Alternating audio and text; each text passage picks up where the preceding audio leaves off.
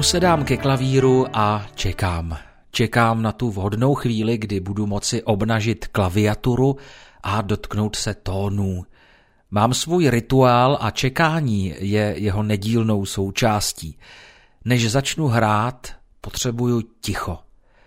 Ticho v mé duši, o kterém mi snad ani mluvit nepřísluší, je klidnou koncentrací, do které se pomalu vkrádá nápad.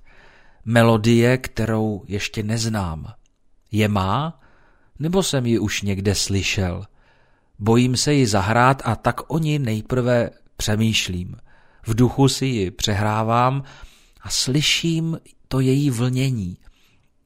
Akustika mé duše ji dává vyniknout ještě dříve, než zazní jediný skutečný tón.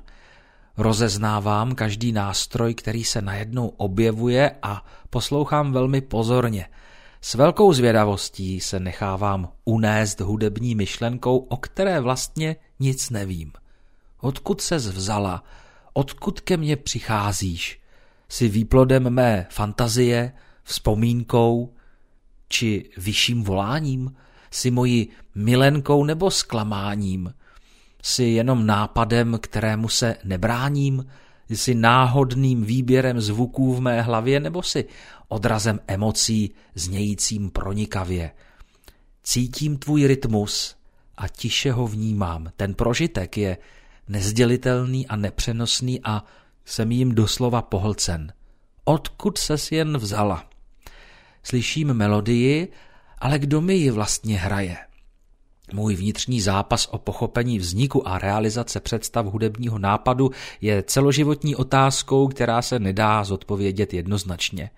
Svojí povahou zasahuje do nejrůznějších oblastí chápání či interpretací lidské duše. Například psychoanalytikové upozorňují, že rozhodující funkci během tvůrčího hudebního procesu má nevědomí, fantazijní složky a citový přetlak.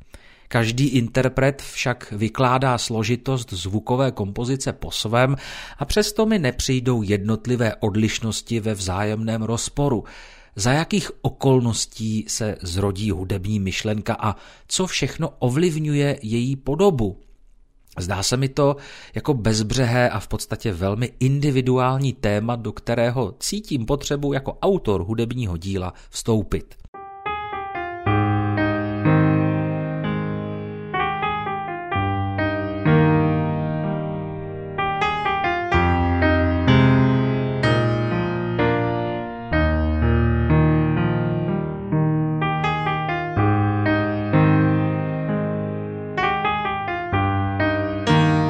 Svoji osobní zkušenost s návalem kreativity a vědomým pozorováním přicházejícího nápadu mívám často spojenu s konkrétním druhem inspirace a emocionálním vzrušením. Často jsem klavíru svěřil své radosti, ale i obavy a těžko definovatelné dojmy z nejrůznějších životních událostí a změn. Vždycky jsem od svého nástroje odcházel spokojenější, vyrovnanější a jako bych sám sobě rozuměl o něco více.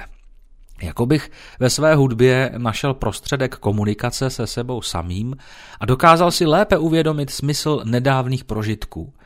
Někdy se ve svých vzpomínkách k některým dokonce záměrně vracím, abych vznikající skladbou jejich vnímání ještě více umocnil. Tento zvláštní dialog mezi mým nitrem a rodícím se hudebním tématem považuji za zcela mimořádný způsob svého vlastního hledání smyslu a podstaty života.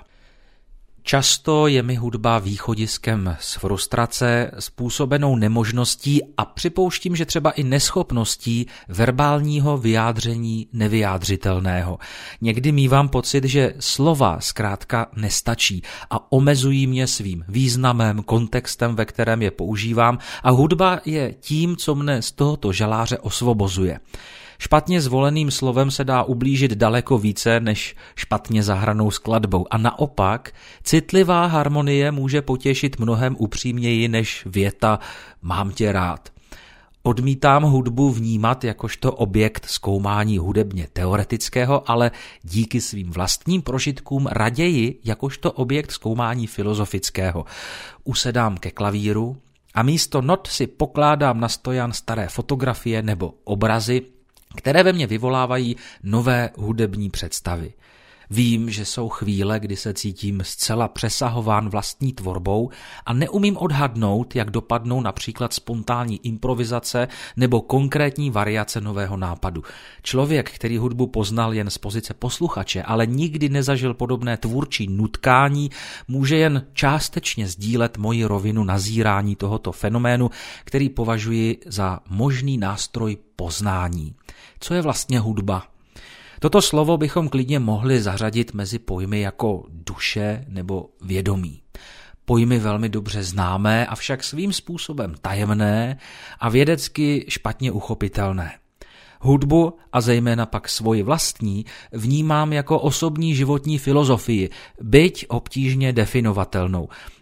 Hudba není přece jenom zvuk v čase, který má nějakou estetickou hodnotu, jaký můžeme obecně chápat.